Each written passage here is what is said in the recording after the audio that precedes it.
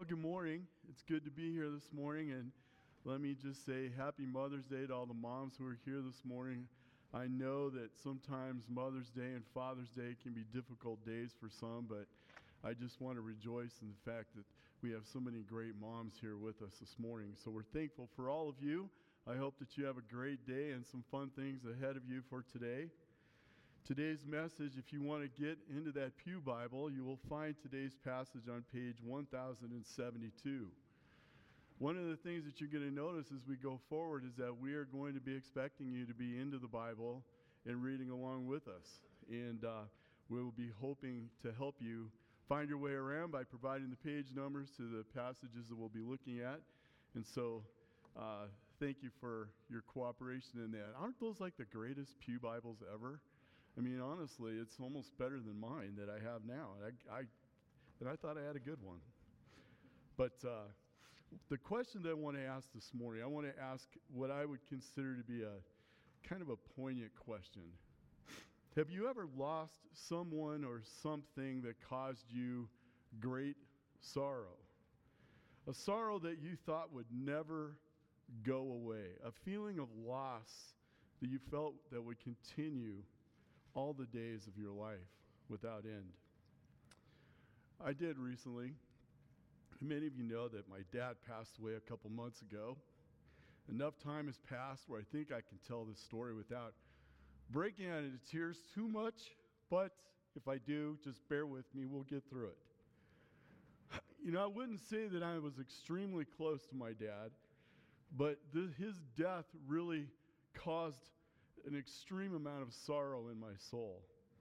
I'll never forget where I was and when it was when I got the news that my father had passed away. My dad had been sick for about a month. The doctors were never quite certain exactly what happened to him. They thought that maybe he had had a stroke, but they weren't sure. Nothing really showed up on the MRI. And he had been living with my brother and my sister-in-law for a number of years. And so it was an extremely long Saturday when we realized that he needed to go to a hospice care facility and that his death was going to happen very, very soon. Sherry and I had been able to go see him while he was still alive, but he was in a coma at the hospice facility the Monday before he died.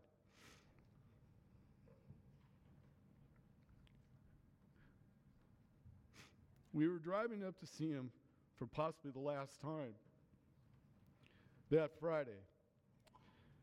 The hospice facility told me that the end was very soon, that he didn't have much time left. So we hurried up and got on I-25 and headed up to go visit him. And we were about an hour away. We were in northern Colorado Springs when my phone rang as I was driving. And it was the hospice nurse. And she told me that my dad had passed away peacefully. I was only about an hour to an hour and a half away from being able to be with him as he entered into heaven. But I didn't make it. And even though I know that that's the way it's supposed to be, still, I can't help but be sad when I think about that I was so close and yet so far to be with him when he needed me the most. But the sorrow that I feel in my heart when I think about him, and I have to tell you, even though it's been a couple months, as you can tell, I still feel sorrow when I think about it, is joyful when I remember that my dad was a believer. He is a believer. And he's in the joyful presence of his Savior and Lord now, not dealing with any of the pain and sorrow that he had to deal with while he was on earth. Yes, I still feel sorrow, but I also am filled with joy in knowing that I will see him again. I will see him again, and he will be healed. But while I am here waiting for that day, I have work to do. I can't allow the sorrow that I felt from his death run my life. I have to live in the joy of knowing that I will see him again and do the work that I have ahead of me. And that's what this passage that we're talking about this morning in John 16 through 24. The story of my father is kind of a parallel to the passage that we're looking at. Matt said last week in his message that I would be speaking about sorrow that the disciples felt when Jesus told them that he was going away, that he was no longer going to be with them. But as Matt pointed out last week, Jesus wasn't going to be leaving them alone. In fact, it was going to be beneficial for them that he left, because he was going to be able to send the Holy Spirit to live within them. And the Holy Spirit was going to bring joy. And the Holy Spirit was going to lead them into all truth.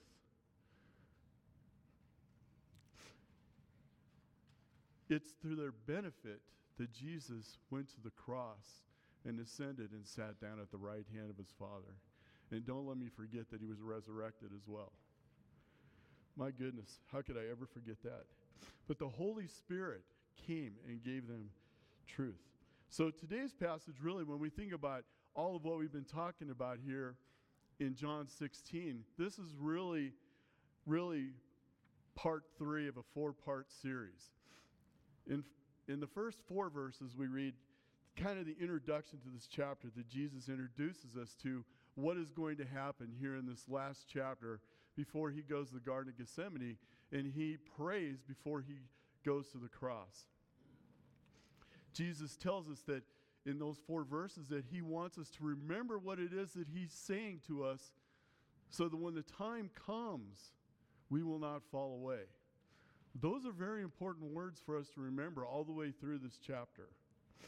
Next week, Don will speak about the conclusion of chapter 16, not to put any pressure on him, but those are Jesus' final words recorded by John to his disciples before he prays and heads to the cross. But tucked in there is today's passage, and it is a particularly important and interesting set of verses where Jesus explains a little more clearly about what was about to happen to him and what that would mean to his disciples. It really gives us a great foundation as to what we are supposed to be feeling and doing while we wait for Jesus to return to earth. And we're going to see 4 things this morning. 1, Jesus is leaving, but he'll be back soon. And 2, how the disciples took the news. 3, Jesus explains how they're supposed to handle their feelings. And 4, how prayer is going to change with this news. Let's read this passage this morning, and then we'll pray and get started. John 16, starting in verse 16, reading through verse 24. A little while, and you will see me no longer, and a little while, and you will see me. So some of the disciples said to one another, "What is that he says to us? A little while, and you will not see me? And again, a little while, and you will see me? And because I'm going to the Father," of course, they're referencing verse 10 in the previous passage there. So they were saying, "What does he mean by a little while? We do not know what he is talking about." Jesus knew that they wanted to ask him, so he said to them, "Is this what you are asking yourselves? What I meant by saying a little while and you will not see me, and again a little while and you will see me? Truly, truly, I say to you, you will weep and lament, but the world will rejoice. You will be sorrowful, but your sorrow will turn into joy. When a woman is giving birth, she has sorrow because her hour has come, but when she has delivered the baby, she no longer remembers the anguish for joy that a human being has been born into the world. So also you have sorrow now, but I will see you again, and your hearts will rejoice, and no one will take your joy from you. In that day you will ask nothing of me. Truly, truly, I say to you, whatever you ask of the Father in my name, he will give it to you. Until now you have asked nothing in my name. Ask, and you will receive, that your joy may be full." As you can see, there's a lot in this passage, these short verses here. And the first part of our message is that Jesus is leaving and he's coming back. when it says in verse 16, a little while and you will see me no longer, and again a little while and you will see me. In our passage last week, as we said, Jesus, as the good shepherd, was telling his disciples, his sheep, that he was leaving. And that it was to their advantage that he left. And we talked about that already, that he was going to send the Holy Spirit. And the Holy Spirit was going to convict us regarding our sin and righteousness and judgment. Jesus told his disciples that there were so many more things that he could tell them, but they weren't ready to hear it yet. So he didn't say those things. It was too much for them to bear without the power of the Holy Spirit to help them along. But as the good shepherd, and like a father would do for his sons, he is preparing them to leave and for what life was going to be like without him as they were going forward. And now beginning in verse 16, Jesus is once again telling his disciples that he is leaving. He tells them yet again that he is going away, but he is going to come back very, very soon. So the obvious question then that I thought of as I was studying this passage is, what is Jesus talking about? Was Jesus talking about his impending date with the cross and then his resurrection 3 days later? Or was he talking about his ascension to the Father and his return to his people? And there are different viewpoints on this, on the interpretation of verse 16. One of our early church fathers, Augustine, he believes that Jesus was actually talking about his ascension and his second coming, what is known as the Parousia. While modern scholarship leans heavily that Jesus is talking about his death and resurrection. And one reason for that is what Jesus says in verses 20 through 22. And we'll be talking a little bit more about those verses in a bit. But when we especially look at verse 20, Jesus tells his disciples that when he goes away, they will lament while the world will rejoice. And that is exactly what happened at the crucifixion.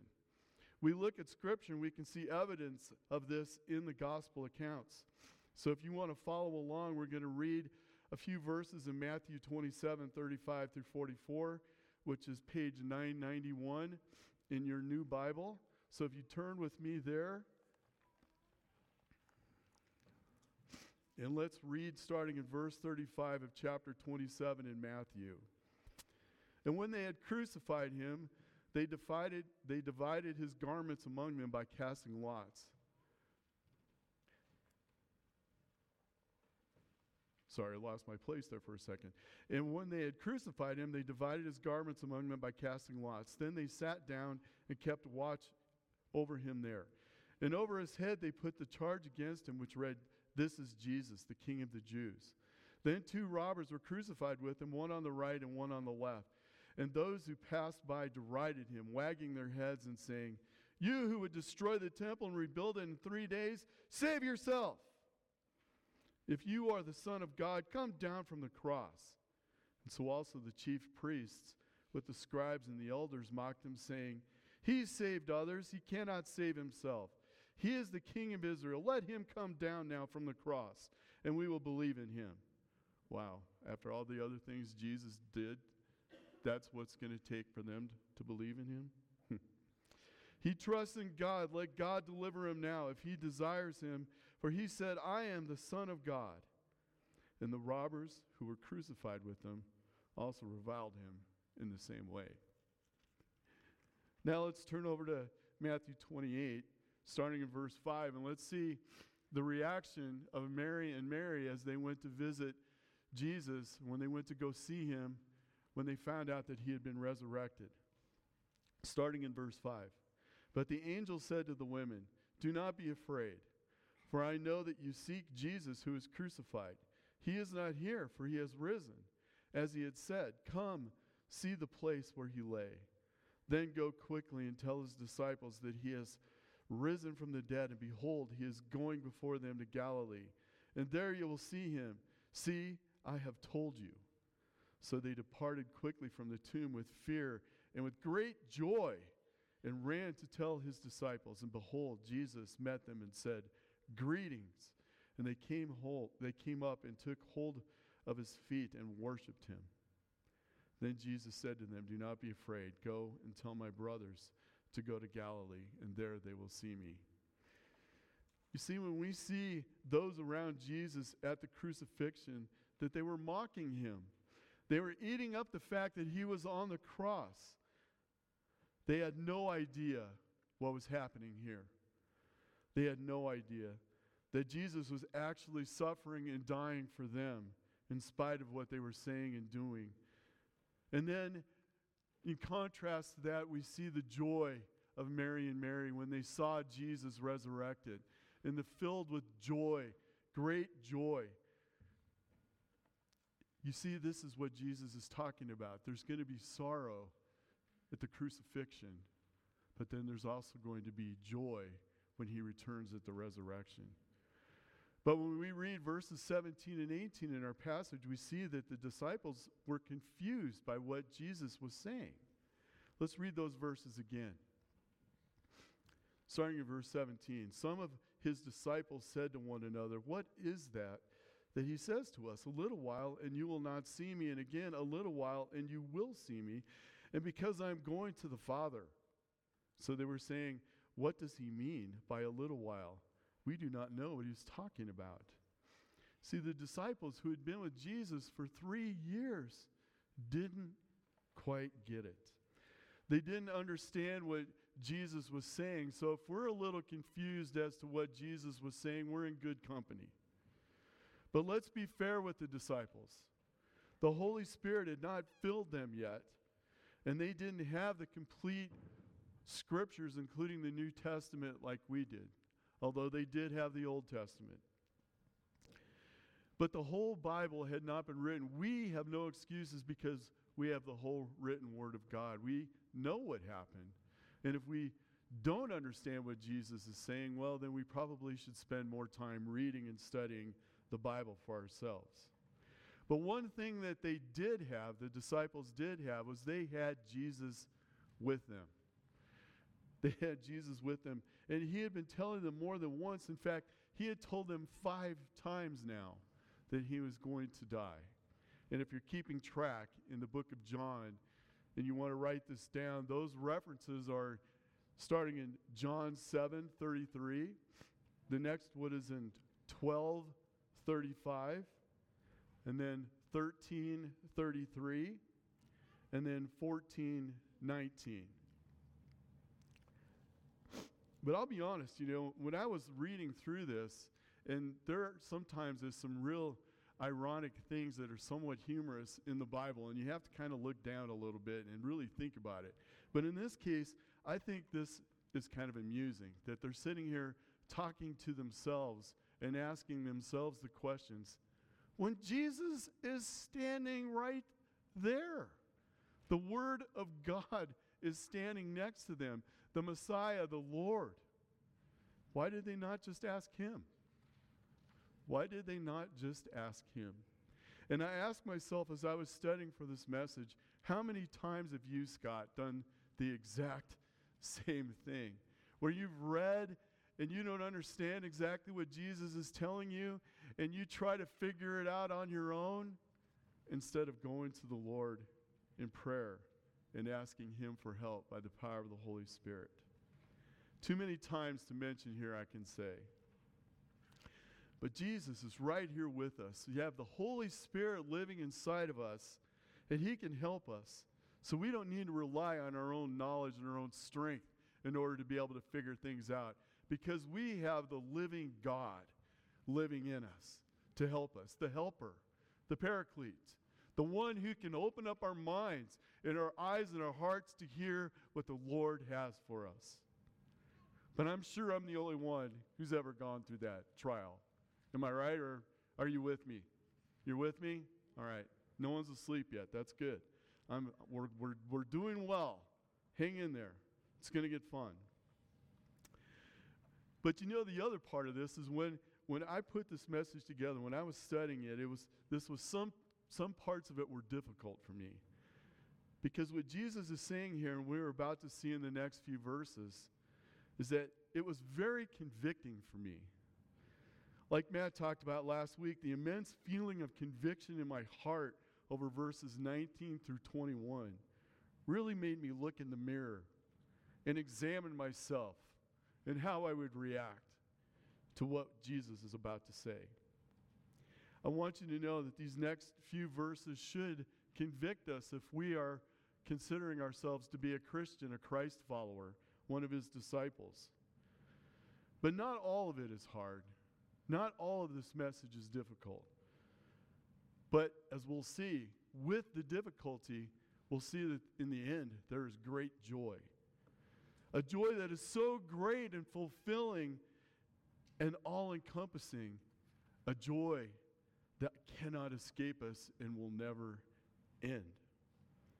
And our third point that we're going to look at is Jesus says, well, let me explain this again. We're going to be looking at John 16:19 through 22. And Jesus knew that they wanted to ask him, so he said to them, is this what you're asking yourselves? What I meant by saying, a little while and you will not see me, and again a little while and you will see me?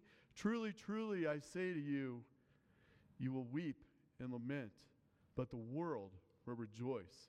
You will be sorrowful, but your sorrow will turn to joy. And then he goes on to say, when a woman is giving birth, she has sorrow because her hour has come. But when she has delivered the baby, she no longer remembers the anguish for joy that a human being has been born into the world.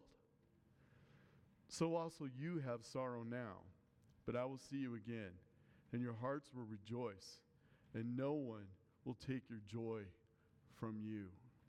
No one will take your joy from you. Jesus, of course, can see the disciples, and he can see that they're talking amongst themselves and wondering what in the world is he saying.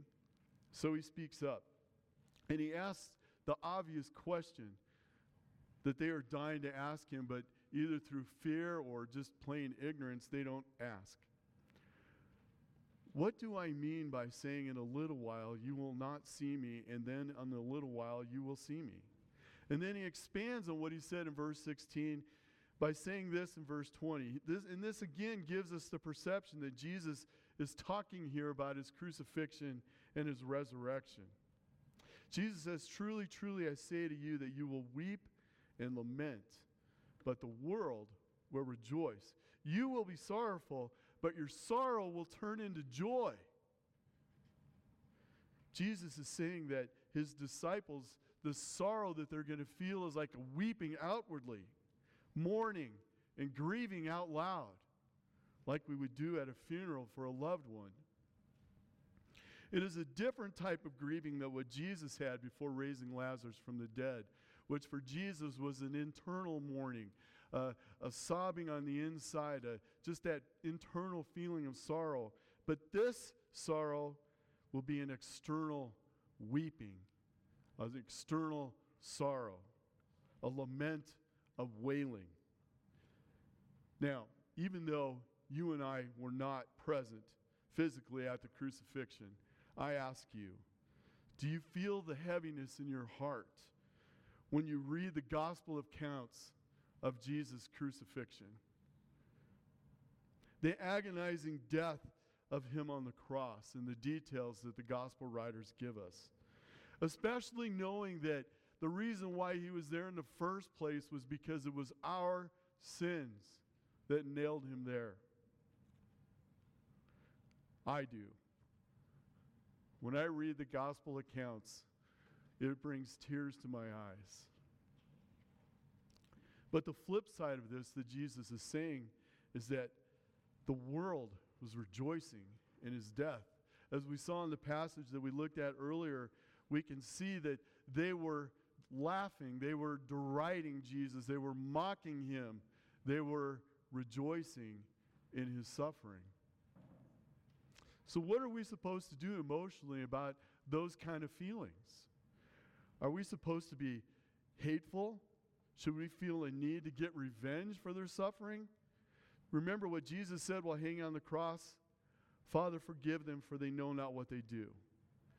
And they didn't know what they were doing. They thought, a lot of them thought they were actually protecting God from a false prophet. They didn't fully realize that they were killing the author of creation himself, God in human flesh. But what about those who are enemies of the cross today? What should we do with them? It is so easy for us to get angry, so easy for us to spew vengeful things against them. But again, that's not what Jesus said on the cross. I think we should actually feel sorrow for them and pray for their salvation, that they would open their eyes and see the errors of their ways and put their faith and trust in Christ. I believe that's what the Holy Spirit would want us to do too, and what the Father would like us to do. And this statement by Jesus here in verse 20, I believe, is really a takeaway for us in this passage. Let's look at it again. The first half of the verse, Jesus seems to be relating to his death. And when he says that you will weep and lament, but the world will rejoice. And we looked at that just now. And now Jesus tells his disciples that the sorrow they feel when he leaves them for his crucifixion will turn to joy when he returns and they see him after his resurrection. This is a joy, it's a gladness that will fill their heart, like the day when I see my Father in heaven. It's going to be a joy that I don't even understand yet. But it's going to fill me. And seeing Jesus in his resurrected form had to be a rejoicing moment for those disciples who had watched him die on the cross. For us, we know that the resurrection has already occurred. We receive our joy from learning and remembering the victory that the resurrection gives us, our salvation, forgiveness for our past, and a hope for the future. But how can we not be filled with the joy that Jesus is speaking of when we dwell on our salvation and what he has done for us? And like Jesus said in 16:1, that we need to remember those things to help us when life gets difficult and we don't fall away. You see, we sit in this interim period of time where Jesus has already risen. He's already sitting at the right hand of the Father intervening for us while we await his return to Perugia. And during our wait, Jesus has given us a mission to accomplish on his behalf. Matthew 28:16-20, as we know, is known as the Great Commission. And we talk a lot about that at Calvary. Our mission statement is based on it. We are to go and make disciples, baptizing them in the name of the Father and the Son and the Holy Spirit. Our holy Trinitarian God. And we see the Trinity in chapter 16. We see Jesus telling his disciples that he was returning to his Father. And when he does, he's going to send the Holy Spirit, the Father, the Son, and the Holy Spirit, working in perfect unity to fulfill the mission of God for us. In Matthew 28:20, Jesus tells his disciples that he is with them to the end of the age. And even though that Jesus has ascended to the Father, he is still present with us because of the Holy Spirit that indwells every believer in Christ. He will never leave us or forsake us, he says. And this should provide us all we need to be filled with great joy, a joy that will never fade away. But sometimes that mission that we have been given can be difficult. It can be excruciatingly hard. Jesus, in our passage in verse 21, equates this work to that of childbirth. And I have to say, first of all, as a man, it's difficult for me to sit here and talk with any authority about childbirth, considering that I have never born a child, nor will I. But Jesus, being the author of childbirth, he has the right to do that. And so we're going to go with that, okay? Because Jesus is the one who used it, not me, all right? But regarding Jesus' use of childbirth here, theologian D.A. Carson says this: the combination of intense suffering and relieve joy at childbirth is a common illustration in the Old Testament, depicting the travail of God's people that must suffer before the immense relief and joy brought about by the advent of the promised messianic salvation. So the good news here is that Jesus is using a familiar illustration that his disciples will understand to describe the anguish that they will feel when he has left them and the subsequent joy that results from his return. A joy that is so great that it removes the pain of his leaving and his crucifixion. But what does this mean for us? How do we apply this illustration in our lives? Like I mentioned a few moments ago, we've been given a mission to accomplish while we await Jesus' return, while we walk on this earth. And again, it can be difficult, it can be hard, it can be painful. But in the end, the joy we receive will be so awesome. I asked Matt to read that passage from Acts 5 earlier to show us an example from the disciples on the pain and joy this mission of God can bring upon those that he has called into his kingdom to participate. And let's reference that passage again. And if we took time to really start there in Acts 5:17, as Matt explained, that we would see that this is a time where the apostles were out healing people. In fact, it was such an amazing time that people were even trying to get just in Peter's shadow to be healed.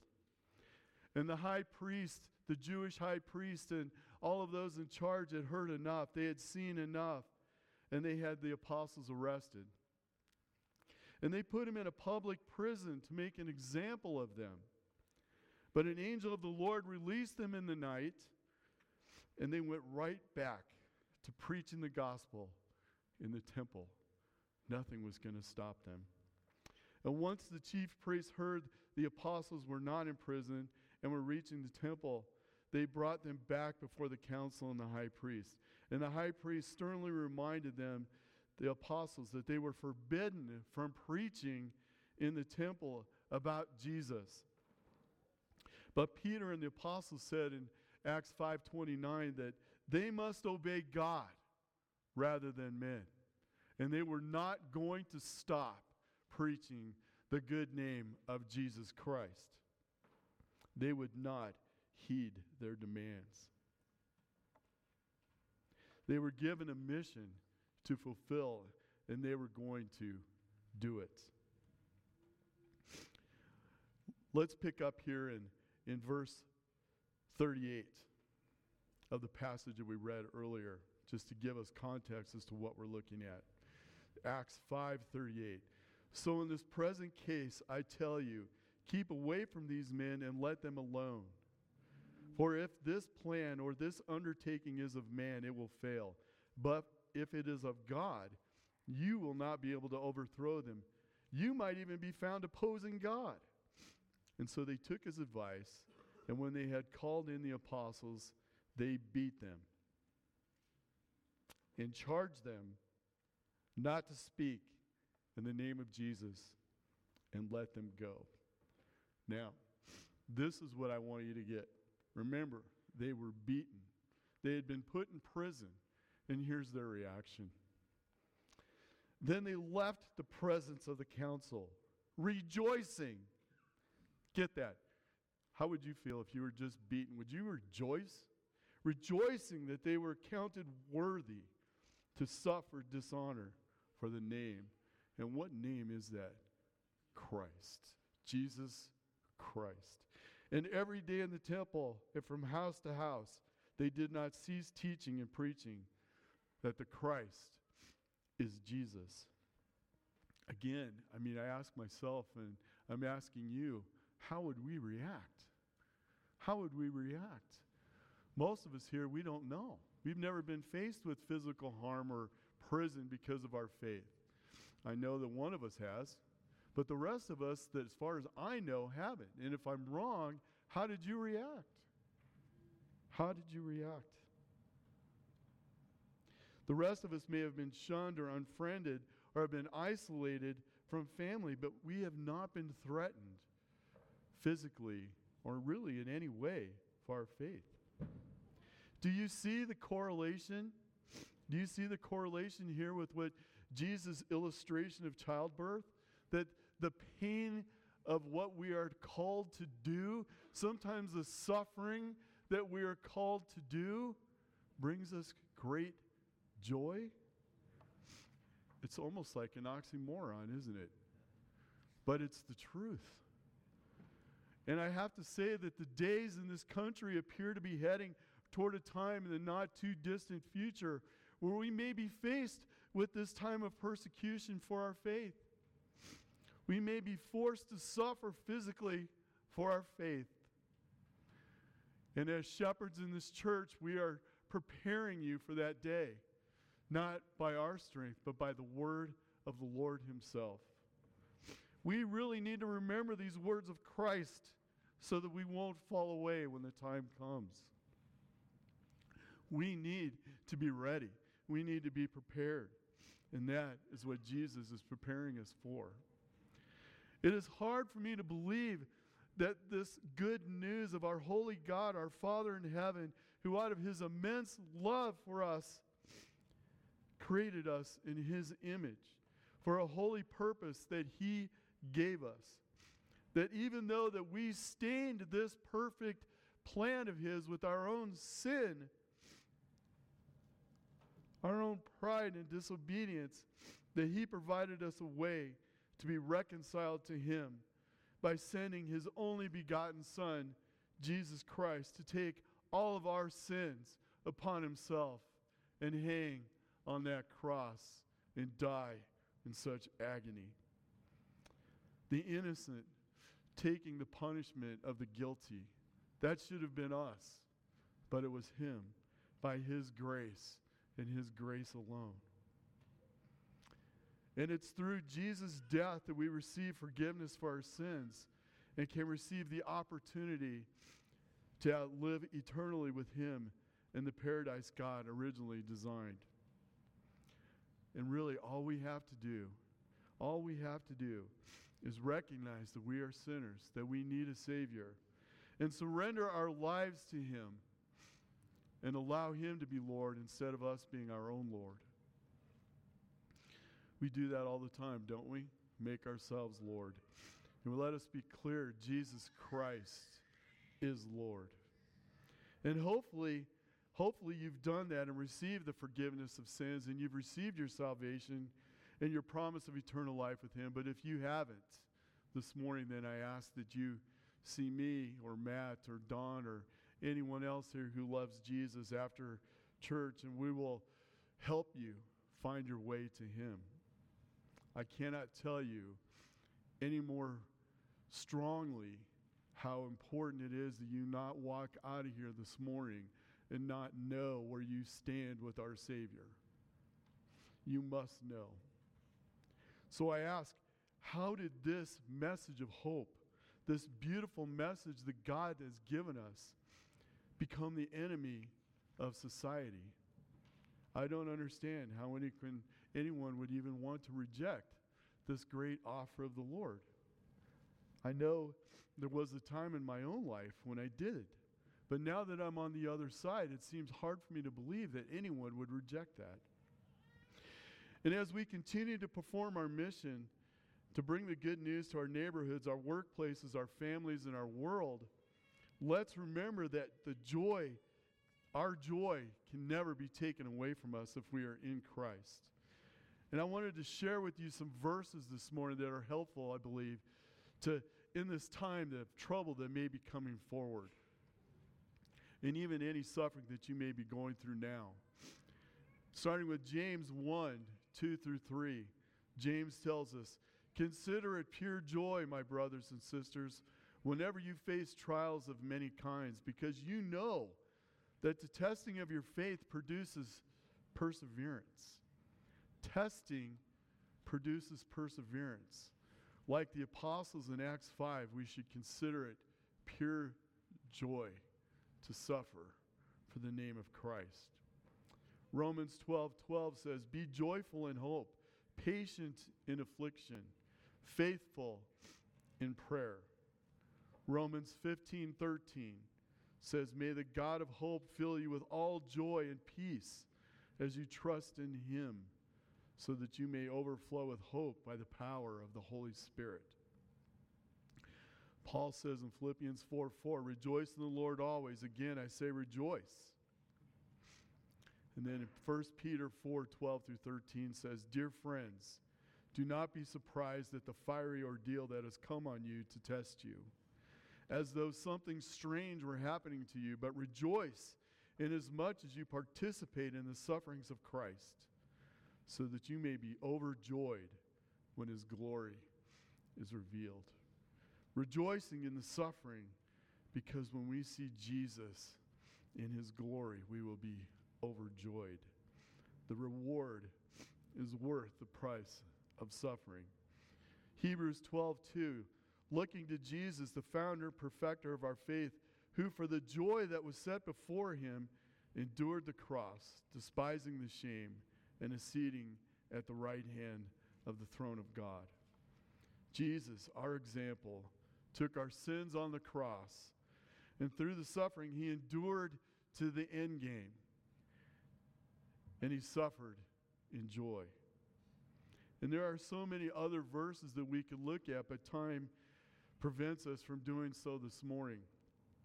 But I hope you get the idea of what all this pain and suffering that we may be called upon by the Lord in his name for his mission, that we might be called to participate in.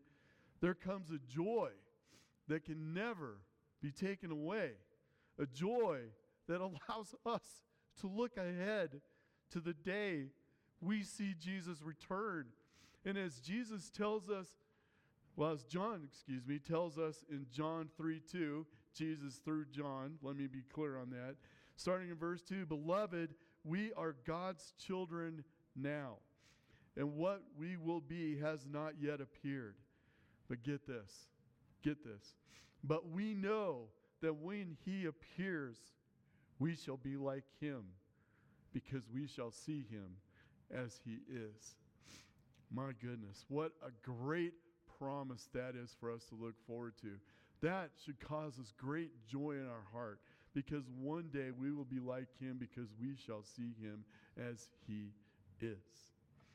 As we look at the last two verses in our passage, some of you may be excited to know that we're on the last two verses now, but I want you to know that these last two verses are powerful verses. Jesus is telling his disciples that prayer is going to change for them and for us too. Now let's look and read these verses again.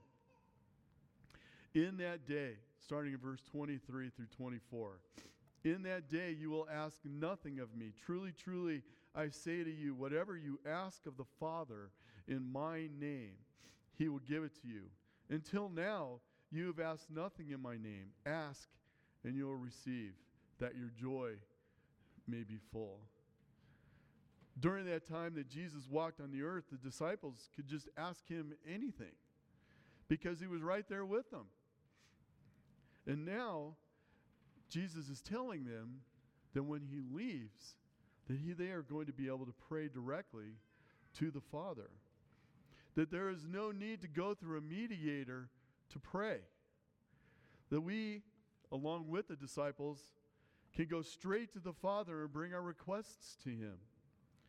And it's by the powerful name of our Savior and Lord Jesus Christ that the Father will hear your prayers. And as we have seen over the last several weeks, we bow before the Lord, and he will hear our requests, and he will answer them. But the confidence that we have of going to the throne of God directly brings about that fullness of joy in our hearts that Jesus promises us in verse 23. But what allows us to be able to go to the throne of grace? It is only because of the work that Jesus did on the cross that we talked about. His crucifixion tore the curtain to the Holy of Holies and allowed us to be able to enter in and talk to the Father directly in the name of his Son. And that gives us great joy. Jesus gives us great joy. And if you're not experiencing joy in your life right now, if life has become so unbearable and you are not sure how to endure it, let me encourage you today and say, in the powerful name of Jesus Christ, in the filling of the Holy Spirit, you can endure it. And you can endure it with great joy. Let me encourage you. Let me tell you that it is not by your power or strength, but only in the strength that Jesus sends us in the power and strength of the Holy Spirit.